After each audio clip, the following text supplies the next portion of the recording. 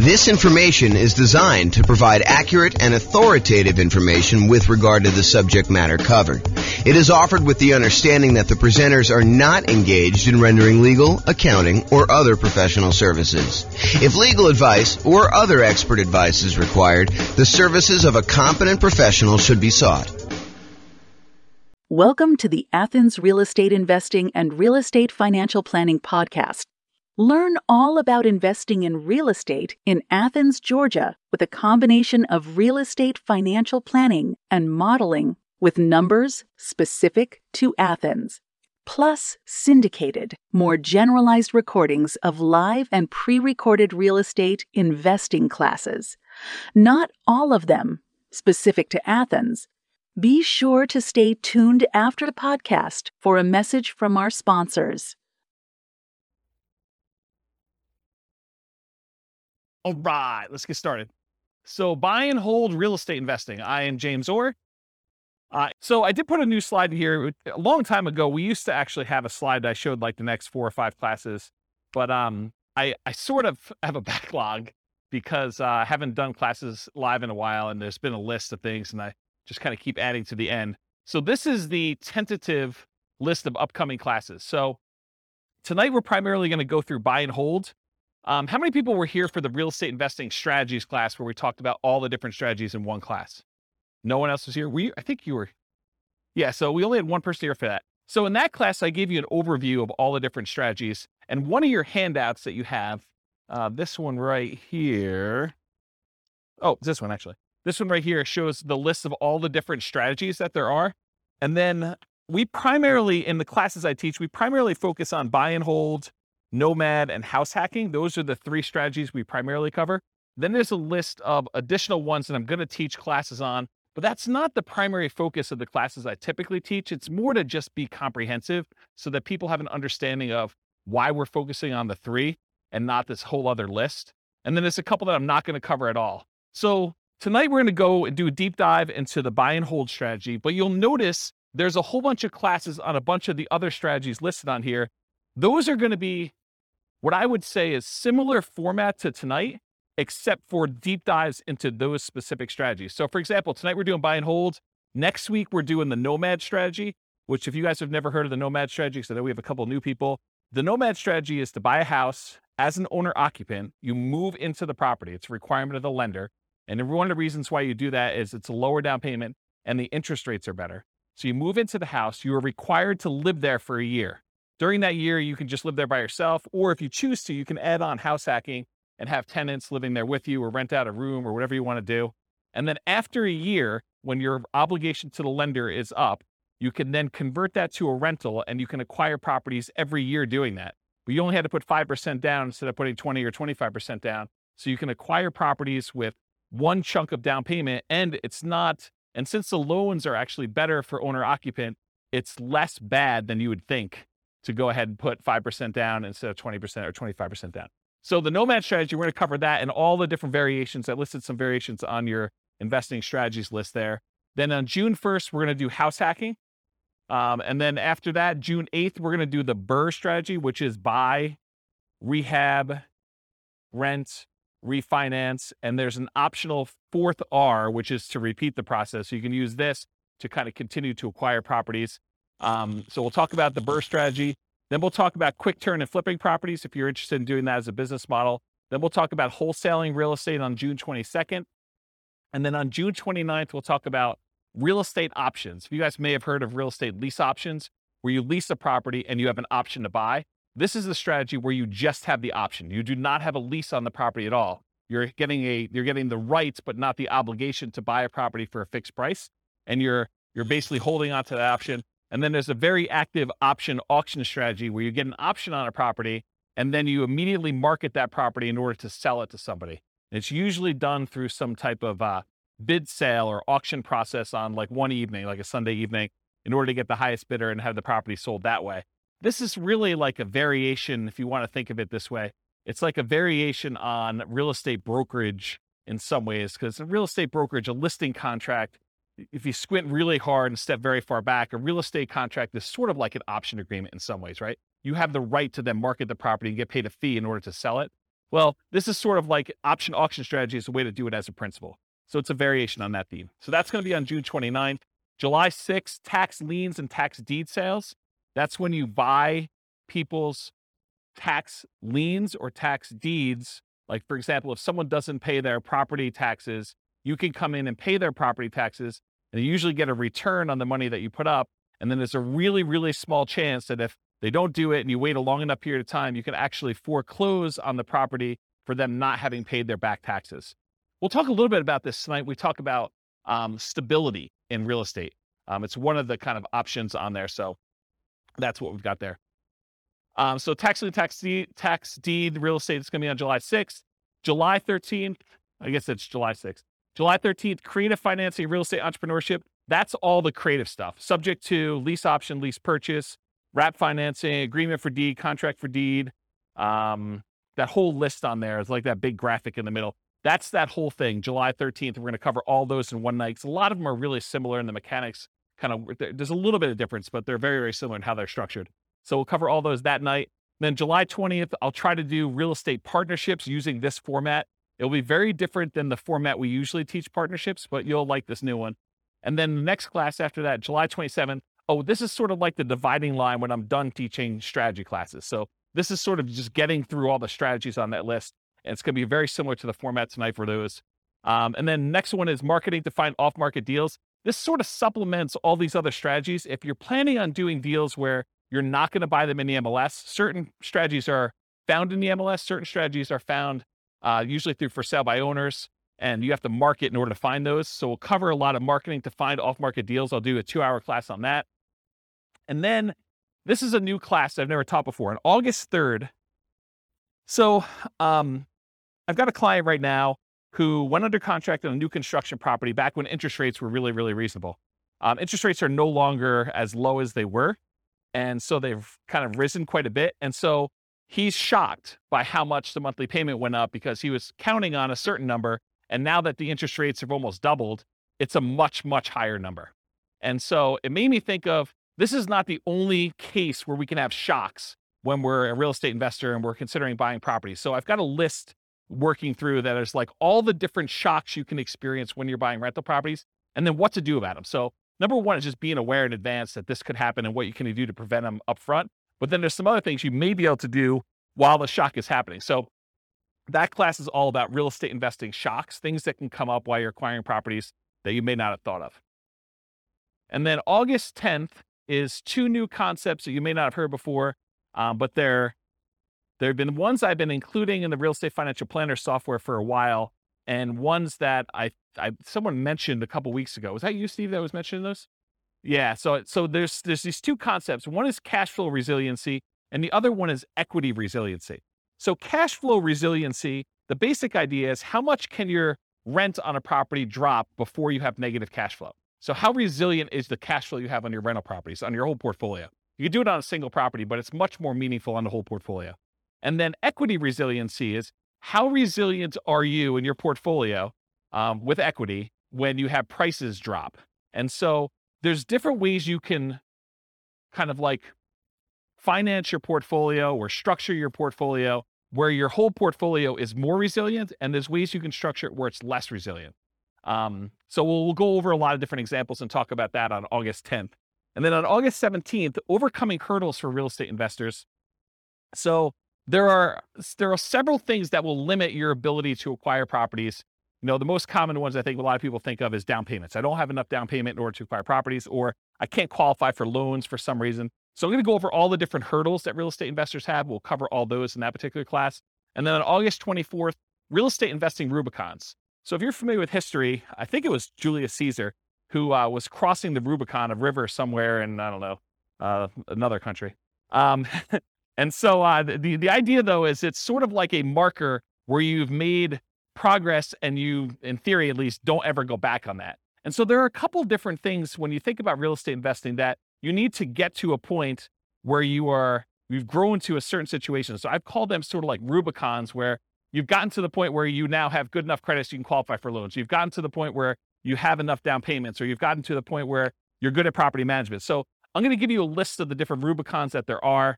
I'm trying to hire a graphic artist to do like a big 11 by 17 sort of treasure chest looking map that has all the different Rubicons that you would list out. And then you can go ahead and mark off when you've crossed those to kind of visualize where you are in the process of achieving your goal for real estate investing. So that is the list of upcoming classes. Is that interesting to anybody?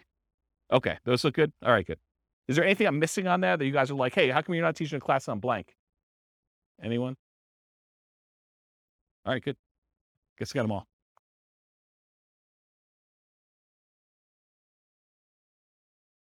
Oh yeah, I've been teaching classes for like 18, 19 years. So yeah.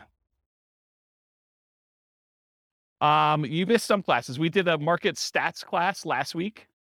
So you missed the whole class on market stats. I didn't record it. You missed a class on all the different real estate investing strategies. It was like a big overview class. Then before that, I did a class on, I think I did the deal analysis spreadsheet class where I walked you through what all the fields were and how those fields worked out. Did I do any other live ones? That was it, right? I think those are the live ones that I've done since I came back. And then I think earlier this year, I did one on real estate, financial independence, retire early budget spreadsheet, where you can actually calculate out your minimum target monthly income for retirement and your ideal target monthly income for retirement. So I have classes on that. And then I released a brand new spreadsheet for deal analysis, which you'll see part of it on there too. So, but yeah, there's a whole bunch of classes. I think we have close to 200 class recordings posted on the website. So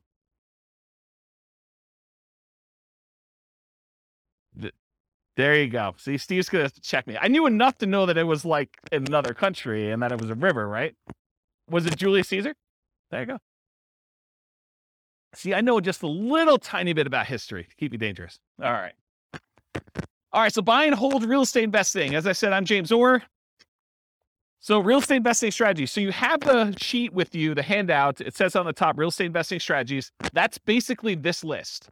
So the primary strategies that we kind of focus on are buy and hold, including short-term rentals, vacation rentals, the nomad strategy with all the different variations, nomad by proxy, nomad with house hacking, nomad to short-term rental, vacation rental, lease option nomad, and then the ultimate real estate agent retirement plan, which is, it's supposed to say agent in there. I need to update that slide. And then house hacking. So these are the ones we primarily teach classes on. This is where the overwhelming majority of the classes will ultimately be. There's going to be some kind of like one-offs, but that's where we are. Then there's a whole set of special section here, the secondary strategies, all the creative financing stuff, quick turning and flipping properties, BRRRR and BRRRR, wholetailing, options and auction strategy, tax liens, tax deeds, partnerships and syndications, and then we'll cover deal maker, syndicator, money partner, and loan partner. When I did the other class list, did I have wholesaling on there? I did, right? Okay, awesome. I just must have skipped it or something. But yeah, we're covering that. And then the strategies I'm not really going to talk about are real estate investment trusts, because you basically buy those as like through a real estate broker, not a real estate broker, a stockbroker.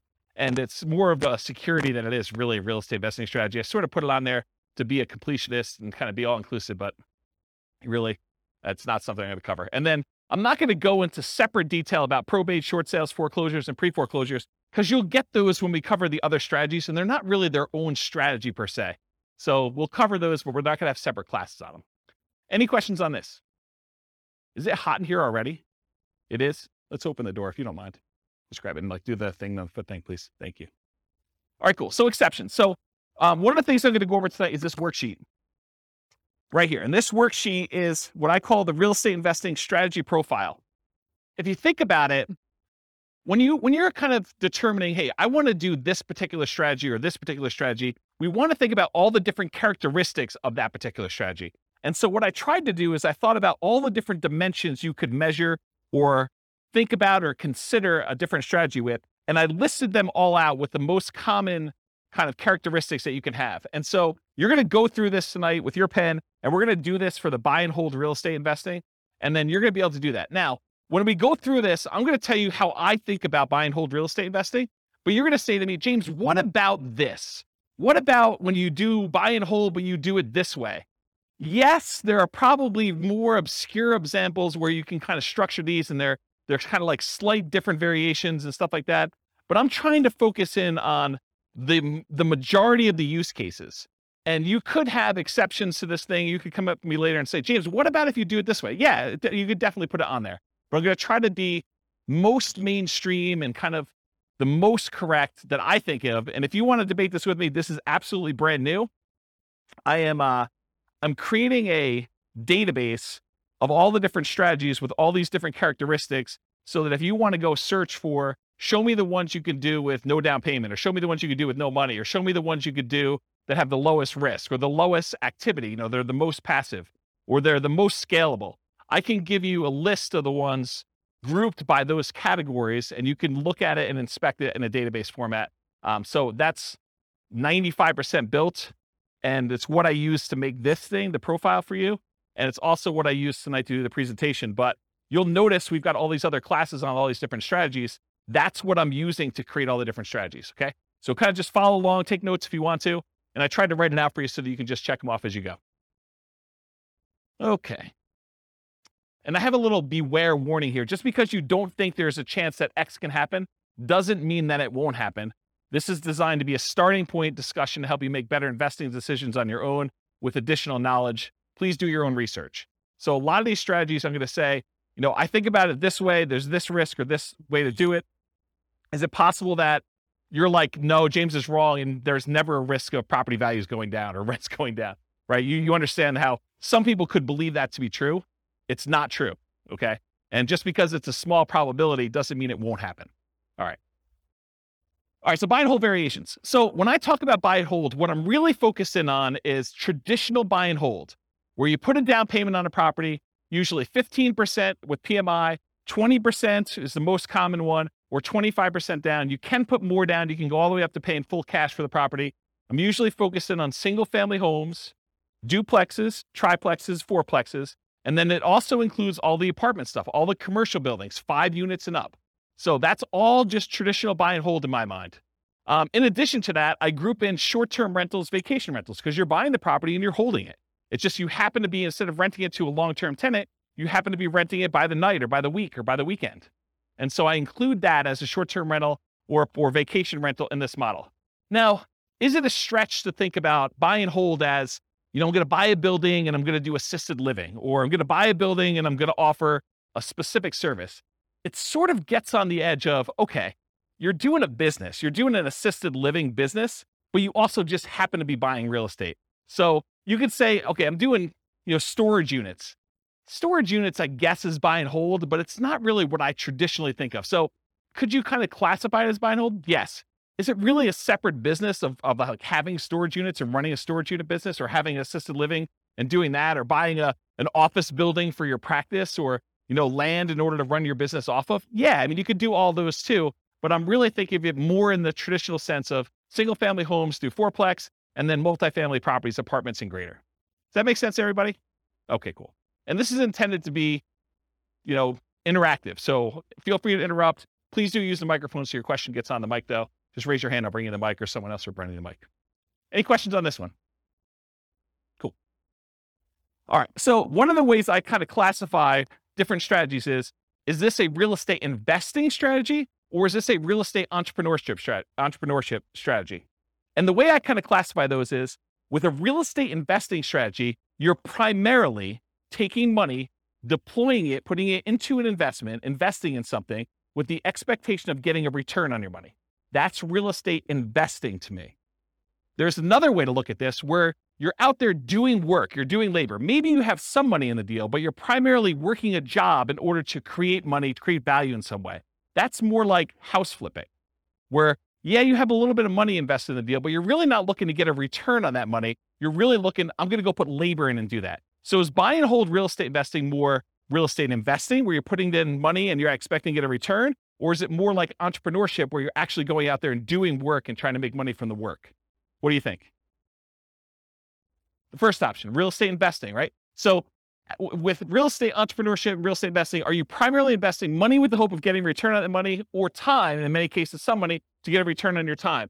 For buy and hold, most folks are typically investing money with the hope of getting a return on that money. Short-term rentals sort of takes one step more toward entrepreneurship, because in most cases with short-term rentals, you're doing more labor than you are with putting a tenant in a property and leaving them for a year or more. Does that make sense, everybody? But it's still primarily real estate investing. You're deploying money and you're expecting to get a return on that money. Okay. So that's on your list. So you can start on your list. Just kind of check it off. All right, so money required. So typically when we do buy and hold real estate investing, we're going to go in and we're going to get traditional financing from a bank. You're going to go select the property. You're going to want to acquire that property. And so you're going to go to a lender and you're going to get, in most cases, traditional financing, conventional financing. There are 15% down, 20% down, 25% down, and more type loans for these properties. You can buy them with cash, or you can put a down payment and actually get financing on them. So on this other sheet here, where we do loan type mortgage insurance comparisons, there's a whole bunch of different loans. And I tried to highlight the ones we were primarily talking about today, where the interest rates are. So you can see a little grayed out area on there. And that basically shows you the different financing options and what the rates were as of yesterday. Now, this is not like a rate quote for you. So please don't tell me that you're going to go to your lender and say, James told me I could get 6.5% on this loan, so I want 6.5%. It is not a guaranteed rate. I'm not offering you financing. This is sort of like a snapshot in time. I called up the lender that I like to personally use, and I asked him what the rates were yesterday, and we walked through this worksheet. Just out of curiosity too, would you guys prefer that I make this a editable Excel worksheet version for you so that you could actually use it to kind of do your own comparisons? Would that be helpful to anybody? Or do you just like it when I give it to you in class? Anyone want me to create one that you could fill in? No one. Well, glad I didn't do that work then. That's awesome. Okay. So on that worksheet though, it shows you the different types of down payments you need and what the interest rates were on those particular loans, and in some cases what the points were in order to get those particular rates. So typically when we're doing buy and hold, 15 to 25% down, you also need reserves. It would, and I know I'm sensitive every time I do this, but you would be stupid to invest in real estate without reserves. Okay? And I know that sounds harsh, but it's supposed to be harsh because you would be stupid in order to invest in real estate without reserves. You need to have reserves in order to invest in real estate. Things happen that you're not going to expect. You need to have reserves. Okay? So even if you find a no down payment deal, is that nothing, no money required deal? No. In the overwhelming majority of cases, it's not. There are very few strategies that are no down payment and no other money required. Even if you find a nothing down deal, even if you got a VA loan or USDA loan, or you manage to find a property that you could buy subject to where the seller's like, hey, just take over the debt of my property. That is still not a strategy that you can do with $0. Does everyone understand that, right? You need to have reserves in all those cases. It's a really good question. I need to do a 2-hour class. Question was, how much in reserves? The really, really short answer is probably 6 months in something like a savings account. Okay? All right. So typically you need 15 to 25% down and reserves. You might also see, although much less frequently, in my opinion, bringing in a money partner where maybe your dad says to you, hey, I will make you a loan for the 20% down and you can go ahead and buy this property. So bring in a money partner, or the other extreme is just buy it all cash. I think for a lot of folks, they would prefer to leverage their money and get a loan for it. Although I definitely know investors that are buying properties all cash. Okay, so this applies to both buy and hold, like traditional buy and hold, and short-term vacation rentals. In addition, there is a kind of subset to this that when you're doing a vacation home short-term rental, there is an owner-occupant second home or vacation home loan that you can get with 10% down. So that would be the exception. You could actually go buy a property where it's a vacation home to you and you're going to rent it out, 11 and a half months of the year other than what you're going to stay in there, and you can get that with 10% down. Okay? Any questions on money required? This is on your worksheet. Feel free to take notes. I see you that are not taking notes. What are you thinking? Do you have perfect memories? You can remember all this stuff? All right, cool. So credit required. So it's most common is to qualify for traditional investor financing, non-owner occupant financing. The typical credit score needed in order to do these types of loans is 700. There are some exceptions if you have very low debt to income. So there's a possibility that you may be able to do a little bit better than 700, but most of the time it's going to be 700. A less common situation, if you're buying a property without a loan at all cash, doesn't matter what your credit score is. You can buy the property all cash. Or if you're partnering with someone who's getting the loan, you may not need to qualify for the loan at all yourself, but someone will need to qualify. Okay? Important note, credit scores can change over time. Credit score requirements can change over time. So check with your local lender for the most up-to-date credit requirements. So just because James said 700, you can't go to your lender and says, James told me it's 700. So where's my 700 credit score loan? Because they may tomorrow go out and say it's now 720. We think that our risk profile is out of whack. We want to make sure that people at 720 are getting these non-owner occupied loans. They have the right to change their policies at any time. Individual lenders can, and also the companies that are, or organizations that are buying the loans in the secondary market can require that the loans that they're selling them have to have higher credit scores too. So it can work as either an overlay, that's if the individual lender just adds that as an additional requirement that they're requiring, or it could be from the quasi-government organizations that are buying the loans in the secondary market or the investors that are buying the loans. Any questions on credit required? You guys are a quiet group tonight. Okay. All right, skills required. So the primary skills required for the buy and hold real estate investing strategy are deal analysis. You need to be able to analyze deals to determine what kind of deals they are, whether they cash flow, whether they make sense to buy, how 2 different properties compare, or how 10 different properties compare that you're considering. Actually finding the cash flowing deals, searching them out in the MLS, going to look at them, evaluating them. Acquisition financing, being able to get the loans that you need, those 15% down, 20% down, 25% down loans, and then property management skills. And by property management skills, I mean one of 2 different things. Either you need to be really good at managing properties yourself, or you need to be able to hire a property manager and manage your property manager when they do it. So one of those 2. And then in addition, if you're doing short-term rentals, the skills for doing short-term rentals are slightly different than the skills for doing long-term property management. I don't do short-term rentals, but I know it's different. Any questions on skills required? Cool. Stability. Stability is an interesting one that I think most people have not heard of. I actually learned about this. There's a guy whose name escapes me right now, but he does the Farnham Street blogs. Anyone know the Farnham Street blogs guy's name? I don't remember. But he basically came out with a blog post. This is probably a couple months ago now. And it wasn't specific to real estate investing, but I immediately said, this applies to real estate investing. So we have this concept of stability. Something is passively stable is if you don't do anything, nothing will happen to it. It'll just sort of naturally work itself out.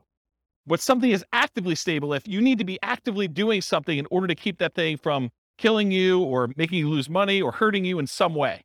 And so he separates things into passive stability and active stability. Real estate in general is actively stable. You can't just buy a property, even the vacant land, and just let it sit.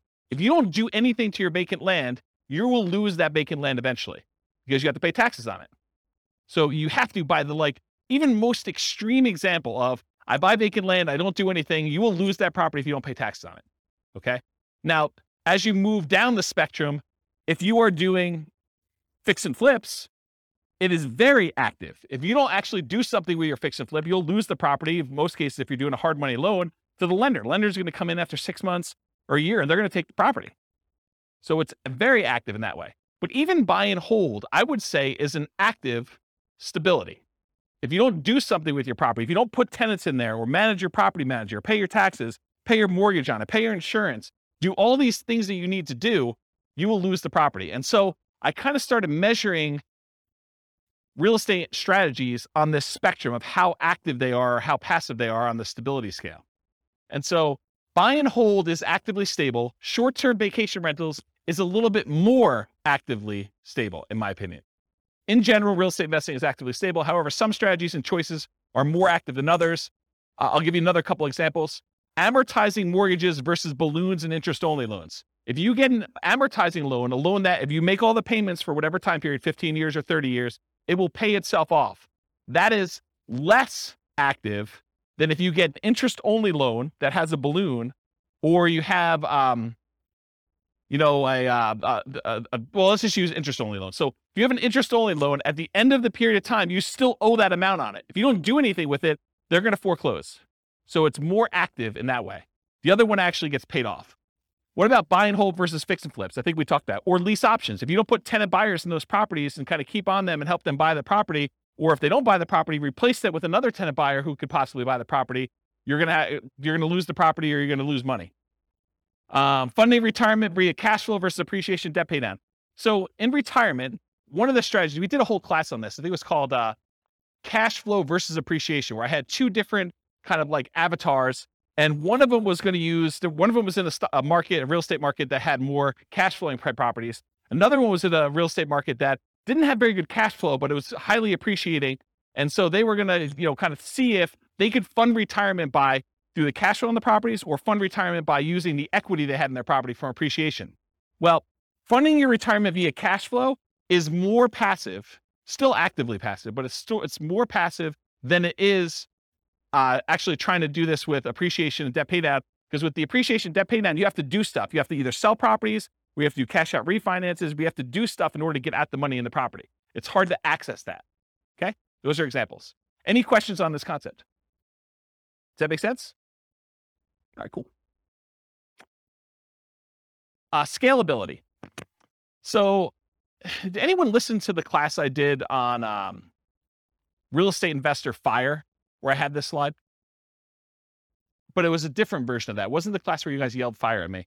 It was the one I did on a webinar. And I talked about all the different stages of fire and the phases of fire. And I broke that out. So this is a slide from that whole class.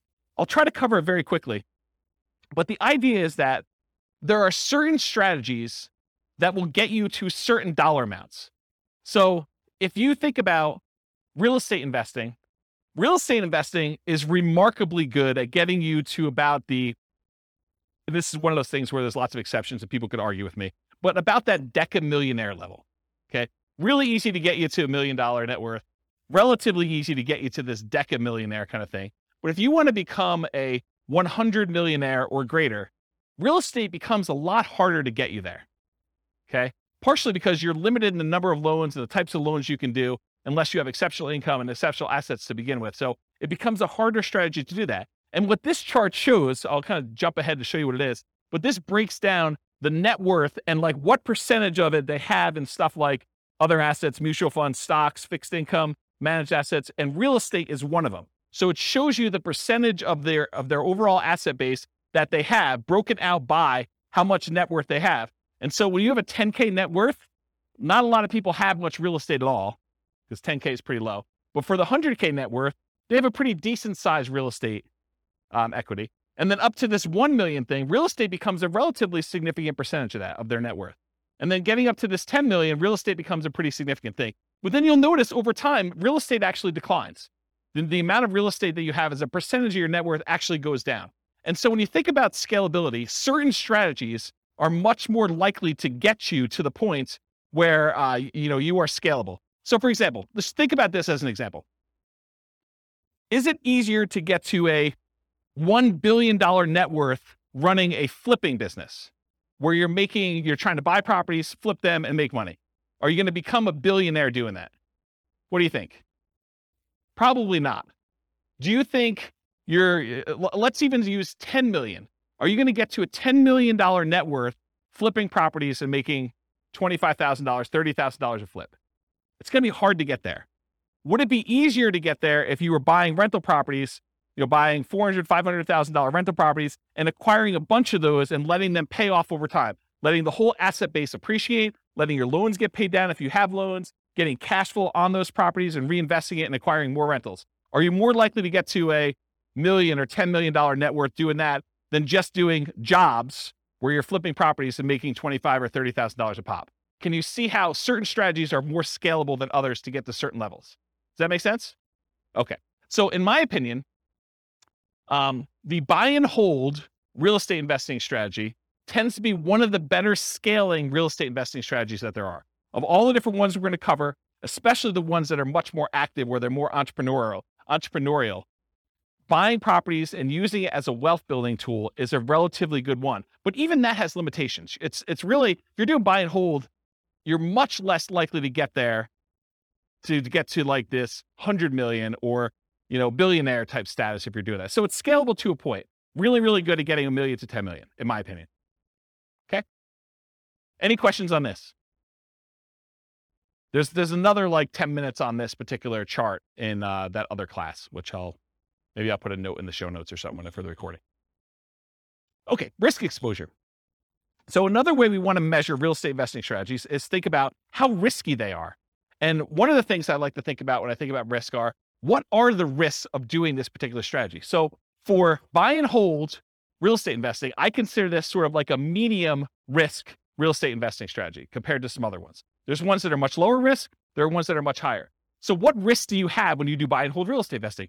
Well, when you buy a property and you're holding it for the long term, you have a risk that prices will decline during your ownership, right? Property values can go down. Property values can go down while you're acquiring properties. So the first ones you buy may have negative equity, or if you've got them free and clear, you may have lost money on them. Okay. You could also have rents decline during ownership. So you thought you were getting X% return, cash on cash or cap rate, however you're doing your calculation. And now you find that rents have dropped and you're not quite getting that anymore. So that's a risk you can have. Your credit is at risk. If you actually go buy properties using financing and something goes wrong with the property where you have to jettison, or something goes wrong with you and you can no longer, continue to make payments on the property and you lose the properties to foreclosure or short sale or something like that, your credit is at risk for doing this strategy. That is not true with every other strategy. So it's a buy and hold strategy risk. You also have all the typical tenant property management risks. Slip and fall, tenant sues you for, discriminating against them because you're not following fair housing laws. All those things that you have for doing property management, that is a risk you have for doing this strategy. So I think it's in the moderate kind of medium range for risk. It's not super, super risky. It's not also the lowest risk. You can argue that there's slightly more risk with short-term rentals, vacation rentals, but this is probably offset by an increase in income. So you're making a trade. So I think short-term rentals probably have a slightly higher risk. But I also would say that short-term rentals have an additional risk, the risk of an additional risk of changing policies. Like we're seeing HOAs and some cities kind of change their policies about allowing short-term rentals. So you don't have that risk as much with long-term, year-long lease type tenants. Any questions on risk? Are you seeing the format we're using for these other ones and how this will be helpful to understand if you're considering other strategies, how they all measure up? You seeing that? Is that gonna be helpful? All right. Okay, profit speed. So how quickly do you make money and what size of money do you make at what interval? So you can make $1, but is that like a decent amount chunk? So we want to think about also how quickly it happens and then the magnitude or the size of your profit. So I'm calling this profit speed. And if you've seen this before, this is my return quadrants. This talks about the 4 different areas you see that you get returns on by owning rental property. And then I also have reserves in there because you tend to own a small return on the reserves you keep. Whether you keep them in a savings account, you're getting 1% a year. You keep them in the stock market, and you're earning 8% per year. So you do get a return on the reserves you have, but it also drags down the overall return on investment when you kind of like say, I have to have 6 months or 12 months of reserves for my property. You realize that, well, my appreciation needs to take into account the amount I set aside in reserves. I can't not do that calculation, in my opinion, correctly, unless you take into account reserves. So we're thinking about just the return you're getting. There's a return from appreciation, the property value tending to go up over a long period of time. There's a return from debt pay down, the amount you pay down on the loan. If you don't have a loan on it, you don't get this return. If you're paying cash for property, this is 0. So you get these 2 returns. These 2 returns are what I call cash later returns. So all the stuff on the left is the stuff that you get later, because you can't usually access appreciation or debt pay down until you either sell the property or you do a cash out refinance. So these ones on the left-hand side are the returns you get later, cash later. The ones on the right are cash now returns. So cash flow, the difference between the rent you're collecting on the property or other income you're collecting on the property minus all of your expenses, including vacancy, taxes, insurance, maintenance, your mortgage payments. Did I forget any? Basically, it's all those, okay? So cash flow is the net difference between what you're bringing in and all of the expenses you have in your property. That's cash flow. And then by owning a rental property, you also get tax benefits, which it's depreciation. I call it cash flow from depreciation, though, when we take the gross amount of depreciation you have and you multiply it by your effective tax rate to give you an estimate of how much actual cash you will receive back on your taxes, either in your monthly paycheck or your weekly paycheck from your job, if you decide to change your exemptions, or at the end of the year when you file your taxes where you get a big lump sum, you'll get some money back. I call that cash flow from depreciation. The ones on the right are cash now. You get the cash flow at whatever interval you're collecting rents minus your expenses. So usually monthly, unless you're doing some type of short-term rental, then it's weekly, wherever they do the payouts for your kind of platform that you're using for that.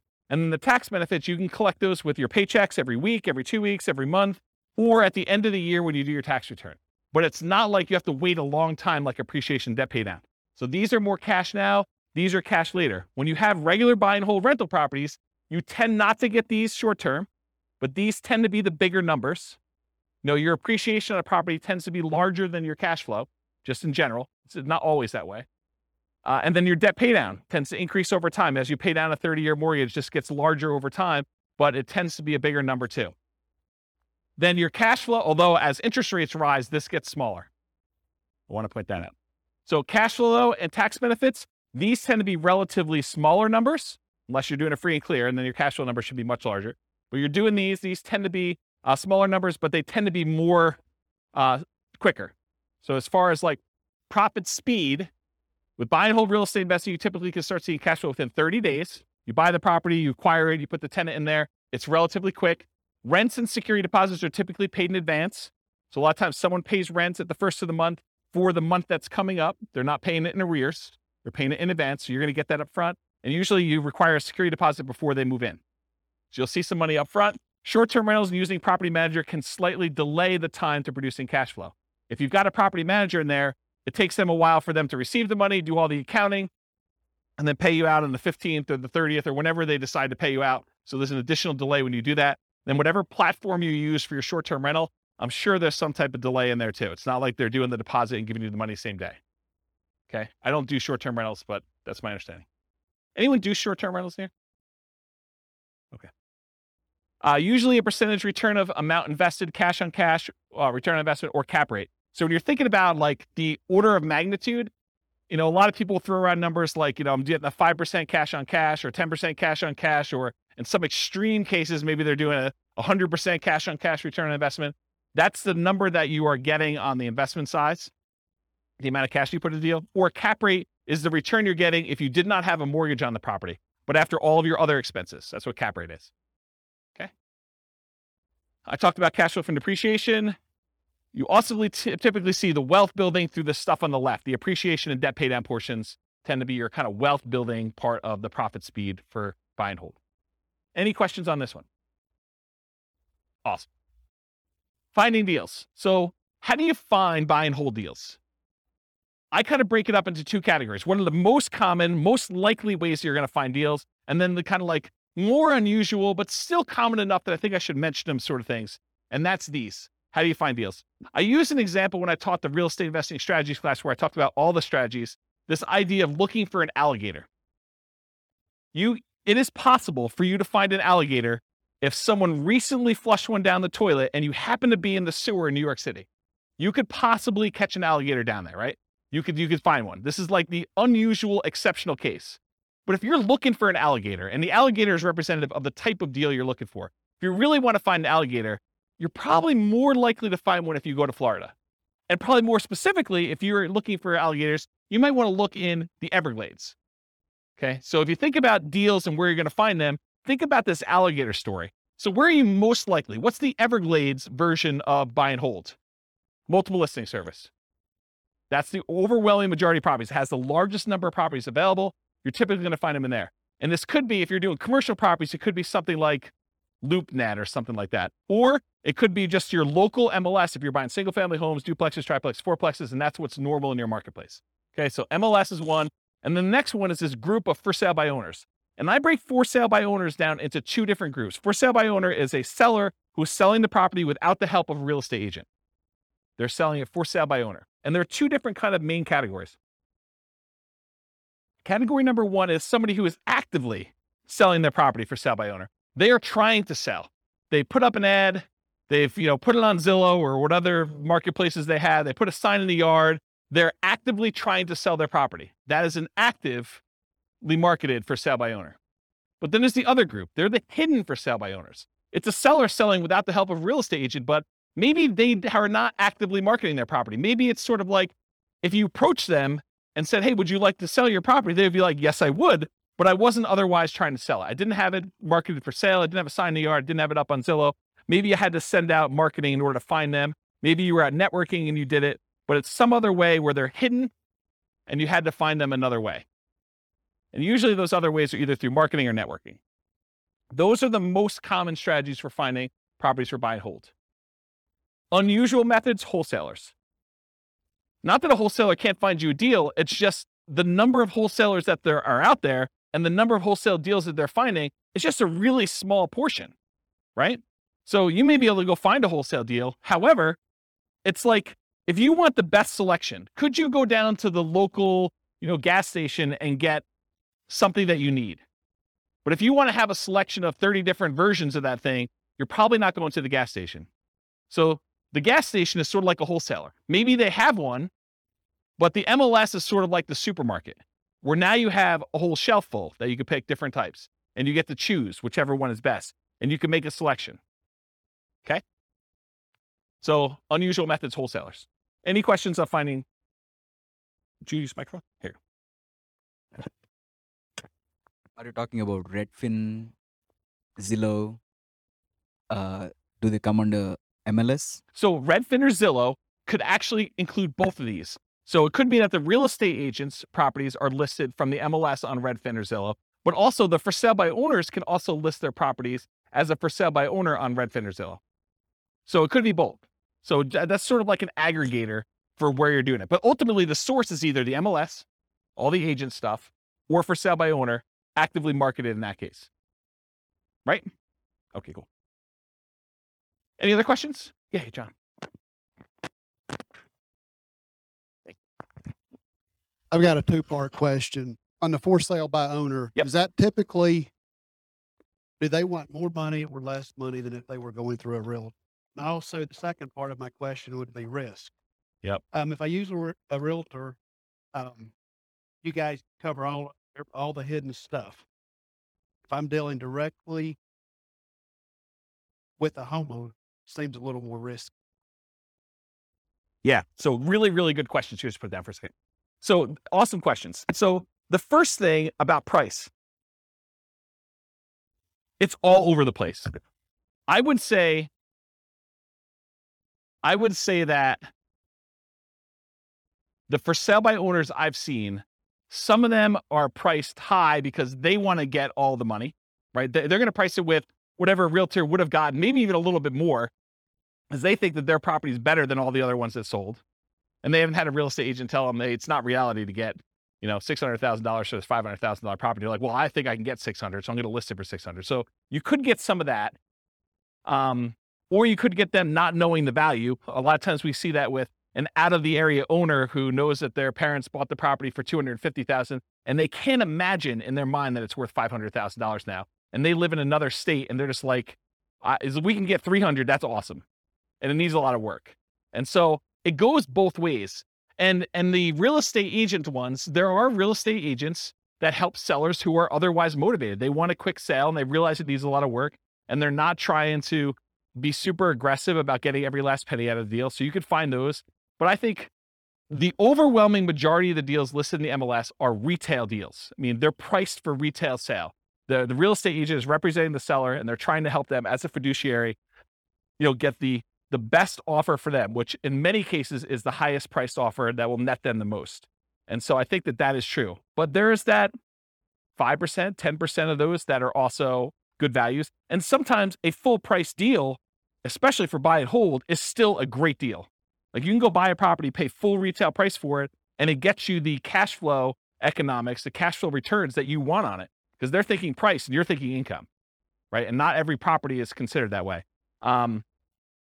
And you're right, I think about the risk too. I think a real estate agent can mitigate your risk in a couple ways. Number one, through knowledge about like how to do stuff correctly and all that other stuff. But then there's also an additional insurance layer in there too, because most real estate agents in most states, and I'm aware of, at least in Colorado, I know this is true, they're required to have errors and omissions insurance to kind of protect you in case they do something stupid and screw up, right?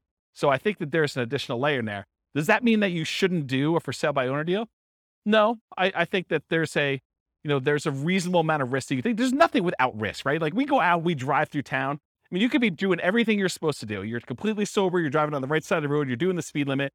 And person next to you is snorting a line of cocaine and they just had a 6-pack and they're driving all over the line. They're spanking the kids and having a cheeseburger all at the same time.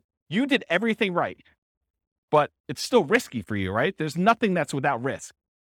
Is that a reasonable risk? I mean, the chance of it happening to you is really low, but there's risk in everything, including buying for sale by owner, including buying something from the MLS. I think there's a small amount of risk in there, especially in markets where, we're coming off like a year of what I would consider to be extreme seller market, where the sellers are in the driving seat. They're setting, these demands where you've got 20 offers coming in and people are waiving inspection, they're waiving appraisal. I mean, you're voluntarily taking on additional risk just buying in that particular type of market. So I don't know. I don't think it's universally that if I had to handicap it, I would say there's probably a little bit more risk with for sale by owner, but it's not like a ridiculously large amount, in my opinion. And as far as finding deals, I think you can find them in both spots. And I think you can find overpriced properties in both spots. I think you have sellers who are, they're in the driver's seat and they're demanding that their real estate agent list it for way above what it's even worth and what the real estate agent is recommending. You see that on the inside the MLS with properties that are just languishing and sitting there, right? And then you also see stuff in the for sale by owner market where people are really, really high or really, really low. There's jokes when I teach the off-market deal finding class where sellers are saying, my property is worth $50,000 or $100,000 more than it's really worth because that's their dream price and they're not basing it on reality. So I hope I answered your question, but yeah. I'm wondering if the one that I emailed you about the for sale by owner, Yeah. I think it's priced too high based on comps in the area. And I'm wondering if it's because they know that houses are going for more than asking price. Yeah. But if they had someone listing it for them, because agents don't generally increase it that much because they know they're going to get the higher price, right? Is there something to that? There's one strategy as a real estate agent when you're listing a property for sale. One of the ways to do this, and there's lots of different opinions on this, but one of the strategies a lot of real estate agents would recommend is, hey, listen, let's not list it for this much higher price. Let's list it based on what we think it would actually appraise for. Because if you go ahead and list it for $20,000 or $50,000 or whatever it is above what it would appraise for, and then they go and they try to buy it and they still have their appraisal contingency in there and it doesn't appraise, it's a renegotiation. So a lot of the buyers then are come back and say, look, you had it listed for $600, only appraised for $580. I think we need to negotiate this. What you're trying to get a buyer to do is you're trying to get enough buyers, at least this is one of the strategies, but as a real estate agent, you're trying to get enough of the buyers to come in at $580, which would be supported by the actual other comps for appraisals, get it to appraise for $580, but get enough buyers saying this is a deal. It's listed for what it would appraise for, which might seem a little bit low in the crazy market. Get multiple people offering and maybe get them to say, listen, as long as it appraises for $580, I will then make up the difference to $600. And you want to get that offer because I think that's a stronger offer for the seller because they can get them to then make up that difference. So you're not renegotiating. So there's some strategy to that. Who knows where the market will be in 6 months and that may not come up again, but that's historically how we've looked at that. Does that help you? Okay. Where's my clicker? Anyone know where my clicker went? Oh, here it is. Yeah, I was getting some water when John was asking this question. All right, cool. No questions on finding deals. We're good? Cool. So how do you analyze a buy and hold deal? Well, it's this spreadsheet, the world's greatest real estate deal analysis spreadsheet. That is my modestly named spreadsheet that I made.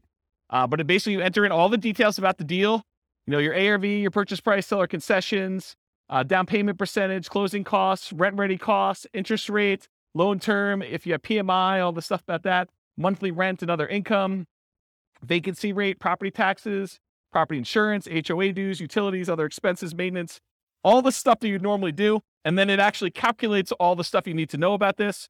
And you can override any of the numbers as well. And it will tell you you're primarily looking for most buy and hold investors. You're primarily looking at your cash on cash return on investment if you're getting a loan or your cap rate if you're not getting a loan. Okay. So you can go download a copy of that spreadsheet. I'll put the link in the show notes for those that listen to the recording, and it's on the screen for you guys here in the room. Any questions? Everyone have the spreadsheet? Anyone not have the spreadsheet yet? Okay, you guys should have it. Okay, good. All right, market conditions. I assume there's no questions on this, right? There's going to be whole classes on analyzing deals, which I've already done out through August or whatever it is, but I probably need to add those. Anyone want a deal analysis class, like actually walking through examples? Okay, at least one person. Oh, two. All right, cool. So no questions on that before we move on? Cool. So market conditions. So if you're doing buy and hold, and it seems obvious, it'll seem a little less obvious, I think, with some other strategies. But what are the market conditions you typically want to see if you're buying properties and holding on to them forever? Well, ideally markets with good cash flow. There are some markets where it's really, really, really hard to get them to have positive cash flow. I mean, they're like $1 million properties that might be renting for $2,000 a month. It's really hard to make the economics work on this. Okay. So you want a market ideally that has good economics with cash flow, and markets where you have strong appreciation and strong rent appreciation, where the property values are going up and rents are going up. You don't want to be buying in a market where there's a mass exodus and it's causing a glut of houses on the market and people are chasing the price to the bottom just to get theirs sold before all the other ones get sold. And so the prices are dropping. And maybe there's so many houses for rent that the rent prices are doing the similar thing where they're trying to get lower and lower rent just to get them occupied, because better to get $600 a month than zero. Okay. So ideally you want a market that has a lot of demand, where prices are going up and rents are going up, because that's really where you get your long-term wealth building from with buy and hold. But then you also want cash flow. Market challenges, markets with significant negative cash flow with reasonable down payments. You know, in most cases, I can make almost any property cash flow if you buy it cash, right? If you don't have any financing on it, all you got to do is overcome taxes and insurance and maintenance on the property. And so that's a pretty low bar for most properties. However, then you start saying, okay, yeah, I could buy anything with cash, but really what I want to do is I want to look at the top 5% or 10% of the market, and I want to select quality where I get a good return on my money. And so then you start selecting based on the best cash flow you can get, not just will it cash flow.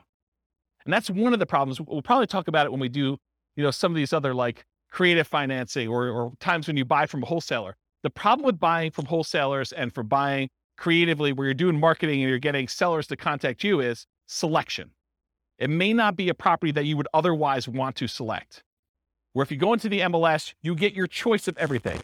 You may decide, hey, everything is not what I want, and I want to hold off and wait till something else better comes along. But at least you get a wide range of things to analyze and select and decide if that's something I'm going to buy or not. There's a lot of times with like putting out marketing and getting sellers calling you or deals coming into you, it's like you don't control which sellers call you. You can control it by selecting where you advertise to a certain degree, but you may still get a property that you don't want. And so you still have to say no and select the ones that you do want. Okay. And then lastly, markets with no or negative appreciation. There are markets where, you'll go see a post on a very popular real estate investing forum or something. And you'll be like, hey, look, this deal is, you go look at a post from 10 years ago and they're talking about, $100,000 property in a certain city. And then you fast forward, you find another post from, 10 years later, and it's like the same $100,000 properties are selling in that same city. So you've had essentially zero appreciation over that decade. So you got to watch out for that. You want to be investing in markets that have appreciation for long-term wealth building. You can just cash flow them, but I think that you want the benefit. If you're going to go after a market, if you have any market to choose from, why not choose one that both has cash flow and you're going to get some wealth building through appreciation and debt pay down, and rent appreciation. Okay. So no questions on this? Everyone got it? Cool. Accessibility or availability. So in many markets, there are plentiful deals you could select from the MLS. So then it becomes a matter of saying, okay, there's 100 that would work. Now let me find the top 10 of those 100 or the top 5 of those 100 to really dig down and decide what I'm going to do. In other markets, it might be challenging to find any positive cash flowing properties except with significant down payments. I think we've been seeing, in our local market here, we've been seeing a move toward this. There was a time in our marketplace where you could find a good quality product, good quality property that with 20% down would have positive cash flow. It's much, much harder to do that now because prices have gone up a lot in the last 5 years. Interest rates in the last 6 months have gone crazy, like doubled, 3% to 6%. Rents have gone up, but not quite as much as property prices and interest rates. So it's getting harder and harder to find a property that would positive cash flow with just 20% down in our marketplace. Okay.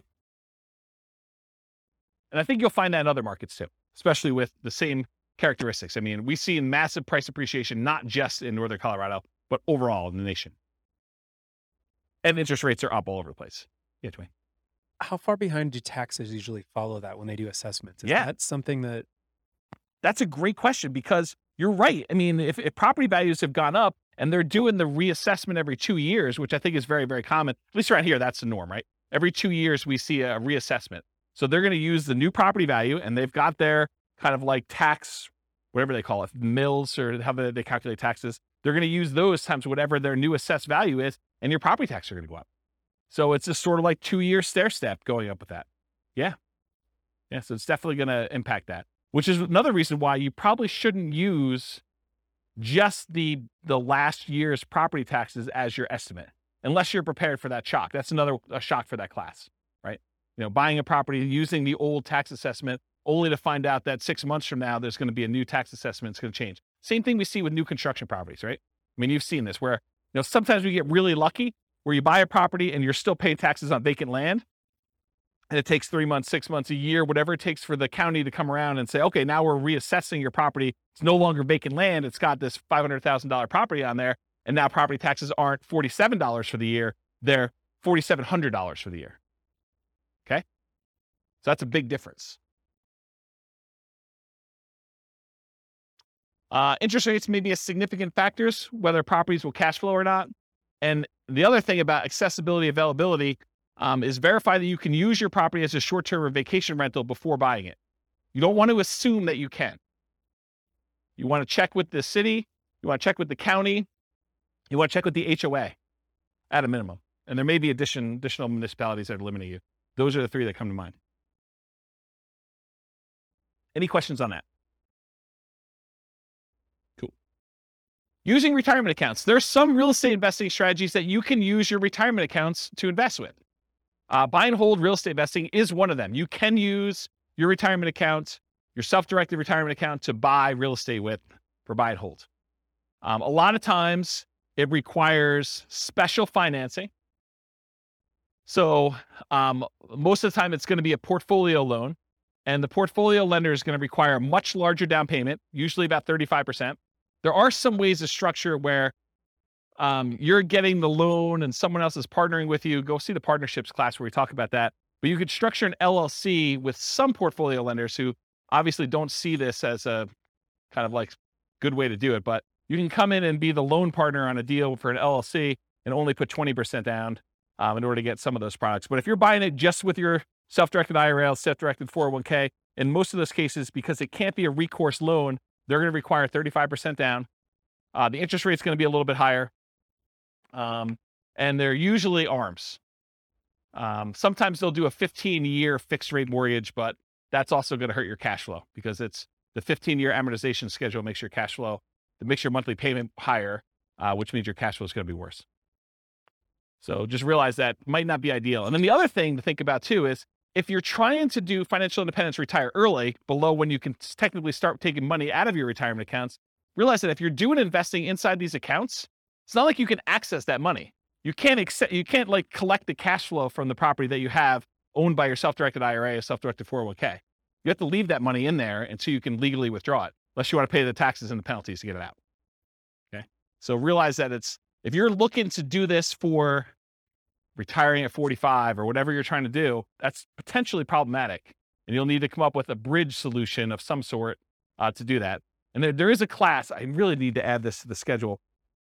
I talked about this in that same Fire for Real Estate Investors class. I talked about this idea of, I used to call it coasting into retirement, but I don't want to confuse it with Coast Fire, which is something completely different. So I think I renamed it chillaxing into retirement.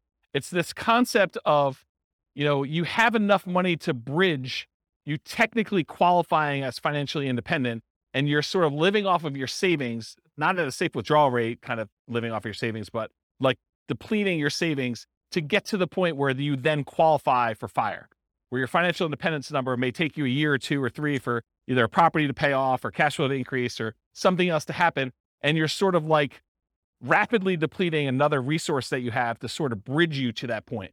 And there's probably a full day class I need to do on that. So I don't think I could do it justice in 2 hours. So is anyone interested in that class? Should I do that? Just one person? Two? Okay. Maybe I'll do something like that. Okay. So I talked about all those. Any other questions on can you use your retirement account? Is this helpful? Like the kind of format of going through it sort of like this? Yeah. Okay, good. I'm glad. All right, quantitative analysis. So when I originally did the real estate investing strategies class, I gave you like a warning up front that I could have easily decided, I did qualitative then. I kind of like looked at the characteristics and how they work and what their strategies were. But I could have just as easily done all math and showed you, okay, look, if you do buy and hold, this is what the numbers look like for you doing it. If you do creative financing, this is what the numbers look like for you doing it. And one of the reasons I wanted to do this series, I wanted to do a deep dive with all the different ways to measure and look at it, but I also wanted to do a quantitative analysis. And so what I'm going to do here for the series is I picked an avatar, a prototypical person, and I kind of have a story around them. And then I'm going to show you, okay, if this particular person, in this case, it's a group of people, a husband and wife, if this particular group of people, this kind of like partnership, this, what do you call it, couple, this couple decides to go ahead and utilize the buy and hold strategy, this is what the numbers look like for them. And I'm not going to go into crazy detail where I, drill into this is what cash flow looks like, this is what their net worth looks like. I only use the metric of their ability to achieve the minimum target monthly income for retirement. So when do they actually become financially independent? And so I use that as a metric, as one measuring stick. And as we do today with a couple variations and creative financing and subject to lease options and wholesaling, I will show you how doing that strategy actually gets them to FI or not and how long it takes them. So that you can see relative sizes of how quick. If you're going to do, fix and flips or whatever it is, how quickly does that get you to the point where you're going to be financially independent? Does that make sense? Okay. So that being said, how well does buy and hold perform toward achieving financial independence? So what I'm going to look at is 3 different scenarios, putting 15% down, and 15% down, it requires that you have private mortgage insurance. Private mortgage insurance is insurance that you pay as the buyer to protect the lender in case you default. So they say, look, I'd rather you put 20% down. However, if you really twist my arm, I will let you put 15% down, but it's more risky for me. So what I'm going to require is if I let you put 15% down, you need to pay this third party that if you then default, then they will make me whole for the difference. Okay. So you're paying as the buyer, a third party insurance company, a private mortgage insurance company to protect the lender for them being silly enough to let you do a loan for 15% down. Does that make sense? The way I worded it that way? Okay. So when you do 15% down, you're going to have PMI. And if you look on your worksheet, sorry, man, you got volunteered. I should have just taken a sheet, huh? So on your worksheet here, you'll see this 15% down column. And I show you the interest rates highlighted, but then a few columns down from that, it also tells you your monthly PMI or monthly MI for mortgage insurance. And so it shows you that the monthly MI is $150 a month for the 15% down one, and it's 0 for the 20% down and 25% down. You don't have mortgage insurance when you put 20% down or more. Okay? So 15% down with PMI, 20% down, 25% down. We're going to look at those scenarios of how quickly you can achieve financial independence using those. And I'm also going to do one with short-term rentals. Now, for short-term rentals, I assume that you can get significantly higher income by doing a short-term rental. Otherwise, why bother, right? It's more work. But if you can, you could get significantly more income, but there probably are some more expenses, right? There's like all those extra fees for the platform and marketing and maybe keeping the disposable goods like soaps and all that other stuff. So there are more expenses and the cleaning person and all that other stuff. So there are more expenses of running short-term rental, but there's also more income. But net, it's more, right? Like I think you wouldn't do it if the net was less. And so I've arbitrarily picked a number. And you may say to me, James, your number seems crazy low, too conservative, or your number seems crazy high, too aggressive. And I want to be able to change the numbers. You'll be able to change the numbers. I'll put a link in the show notes. I'll let you guys know what the link is, and you'll be able to go and see. And I'm going to do it for every city. So there's will be 300 cities. You'll be able to see numbers for your city. And then if the numbers I use for your city are slightly different, you'll be able to change those too. But I will start with reasonable assumptions for all cities. Then you'll be able to go in and say, look, it's not 25% more than what we're getting with regular rent for doing short-term rentals, it's actually 50% more, 100% more net after all expenses. And so you can go change those assumptions and then see how it impacts whether or not they achieve financial independence.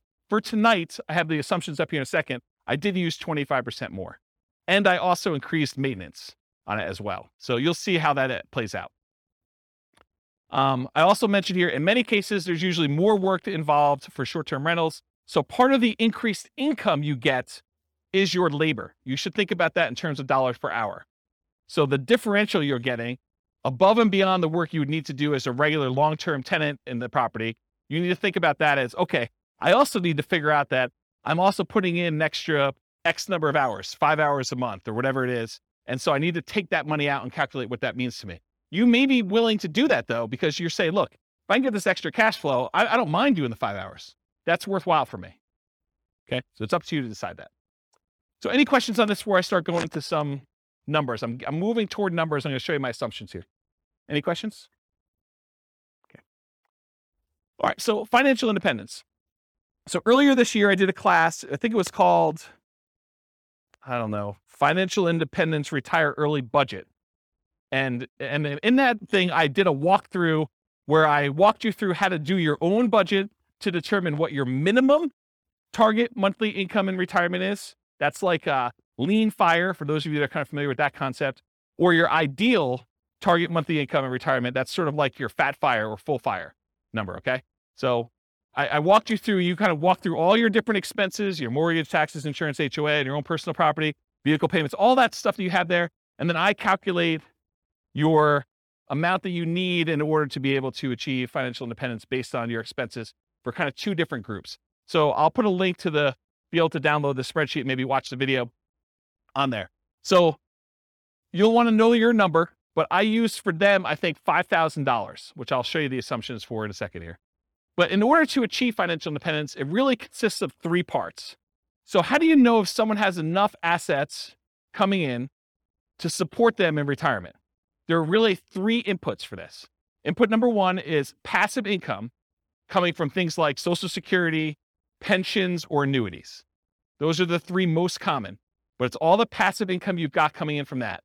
The second one is any cash flow you have from your rental properties, net of all expenses. So this is not just rent minus mortgage payment. It's rent minus taxes, minus insurance, minus maintenance, minus vacancy, minus mortgage payment. All of the expenses on your property have to be subtracted out. And then that number is the cash flow you can use to determine whether or not you qualify as financially independent. And then the third one is any money invested, not the equity in your property, that's already being included somewhere, but any money you have invested in stocks or bonds or mutual funds or things of that nature, times whatever you believe to be a safe withdrawal rate. Safe withdrawal rate is the amount of money, in theory, that you can safely remove from your investments each year and, in theory, not run out of money. Okay? Usually it's around 4%. Some people more conservatively will use something like 3% or 3.25. The guy who came up with the rule before we saw this massive uptick in inflation had came out publicly and said it's actually over 5% now, which I always scratch my head and say, that seems really aggressive. But I mean, what do I know? But if you look back at historical data, there was the 4% safe withdrawal rate study by the three professors from Trinity University.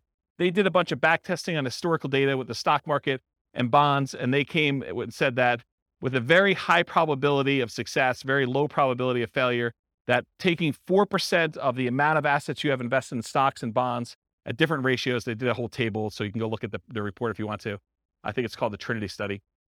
But they said that 4% is a relatively reasonable number to use based on historical data.